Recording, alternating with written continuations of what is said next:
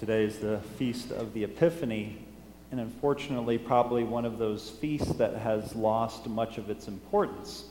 And there are certain traditions, certain countries that still give it that importance. For example, I think a lot of the countries in South America and some in Europe, right, today is actually the day when they give gifts to each other, right, not on Christmas Day.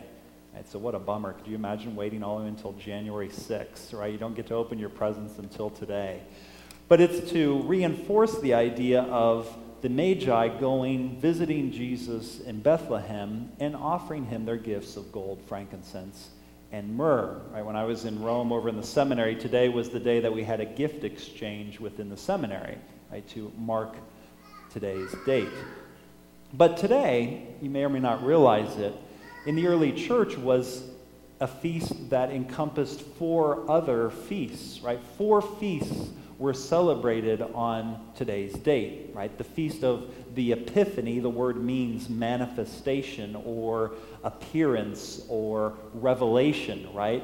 And it was the day when we celebrated God who reveals himself to humanity, right? And the 4 feasts that were encompassed within today's celebration were 4 different types of God manifesting himself to humanity.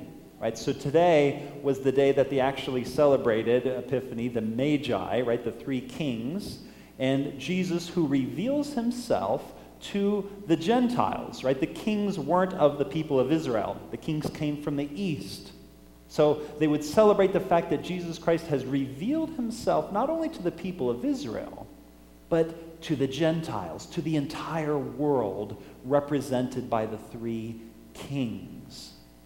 The second feast that they celebrated today was Christmas, the birth of our Lord Jesus Christ. And the early church was celebrated today. It wasn't until later that it was moved to December 25th. So today was the celebration of Jesus Christ who reveals himself to the people of Israel. Jesus Christ who is born in Bethlehem. Jesus Christ who comes to the people of God, the people of Israel, right? The second manifestation. The third feast that was celebrated today was the baptism of Jesus Christ in the Jordan.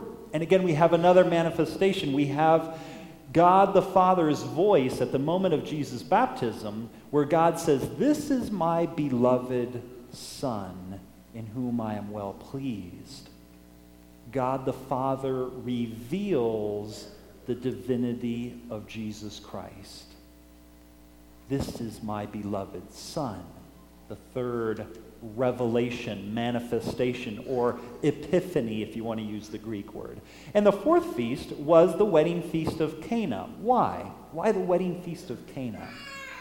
Because when Jesus, right, he turned the water into wine at the wedding feast of Cana, it says in the Gospels, his disciples began to believe in him. That is, Jesus Christ revealed himself to his disciples for the first time. They saw the miracle and began to believe. This, my dear brothers and sisters, in the early church were the 4 feasts that were celebrated today. That's why it's not called the Feast of the 3 Kings. Today is the Feast of Epiphany, because it used to encompass all 4 of these feasts. Right, as I said, Christmas, we all know, eventually got moved to December 25th. We celebrate the kings today. Next Sunday, this coming Sunday, we'll celebrate the baptism of our Lord Jesus Christ. And the following Sunday, if we were in cycle C, but unfortunately we're in cycle A this year, right? There's a 3-year reading cycle. If we were in cycle C, we would hear about the wedding feast of Cana, right? Today's feast encompassed all 4 of those feasts. And if we want to understand, right, what today's feast is trying to tell us, right, because we know every time we celebrate something in the church, it's not just simply to celebrate, to honor an event and to remember it, but it's to remember it, celebrate it, and honor it for our spiritual benefit as well. To learn something from these events.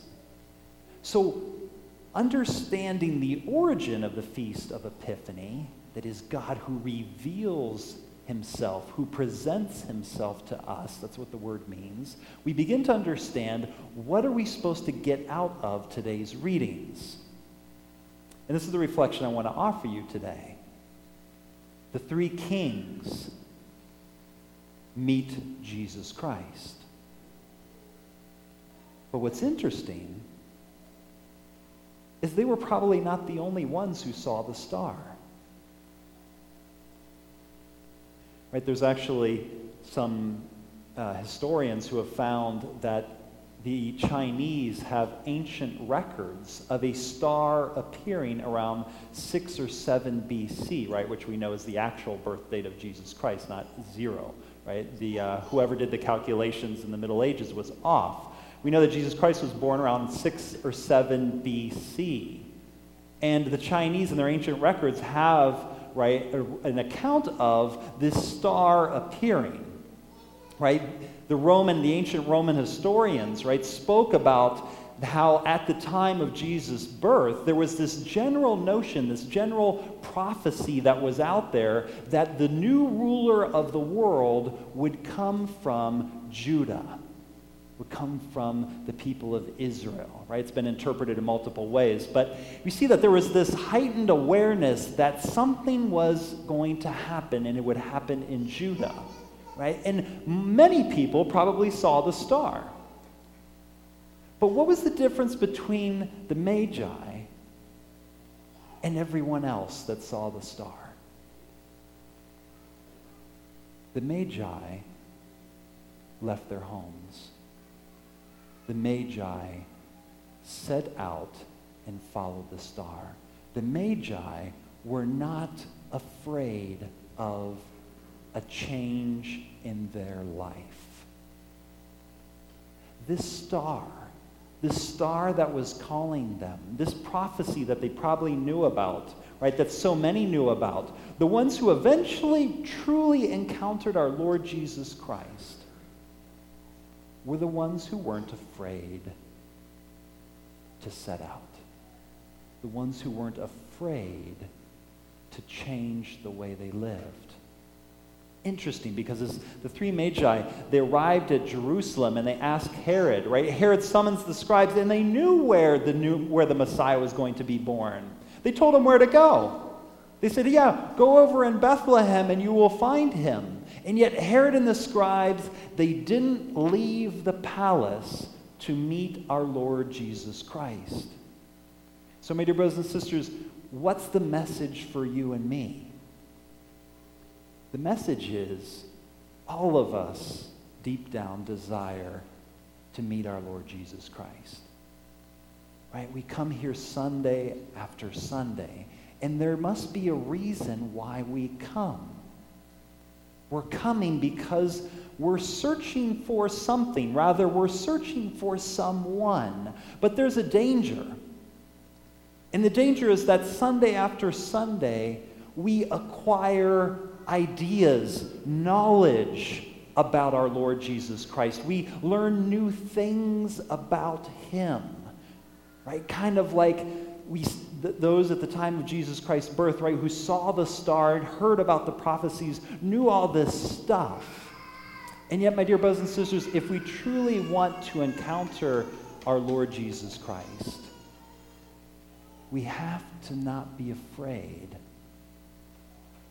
to leave behind a way of life. To leave behind something that we're attached to. To leave behind, right, the old man, we might say, right, the ways of the world. And say, do I truly want to set out on a path that's radically different from this world preaches and what this world teaches? Because otherwise, my dear brothers and sisters, we're just acquiring knowledge. We're just hearing interesting things about Jesus Christ. And yet, the ones who truly encounter him are the ones who set out after the star. My dear brothers and sisters, each of us needs to ask ourselves, what is the star that quite possibly has appeared in my life, and yet I'm afraid to follow? What is the star that will lead me to Jesus Christ? And yet my way of life is holding me back. Today is the moment for us to pray to our Lord Jesus Christ, that he help us, our Lord Jesus Christ, that he helps us to break away from what's holding us back. That we not be afraid to truly meet Jesus Christ.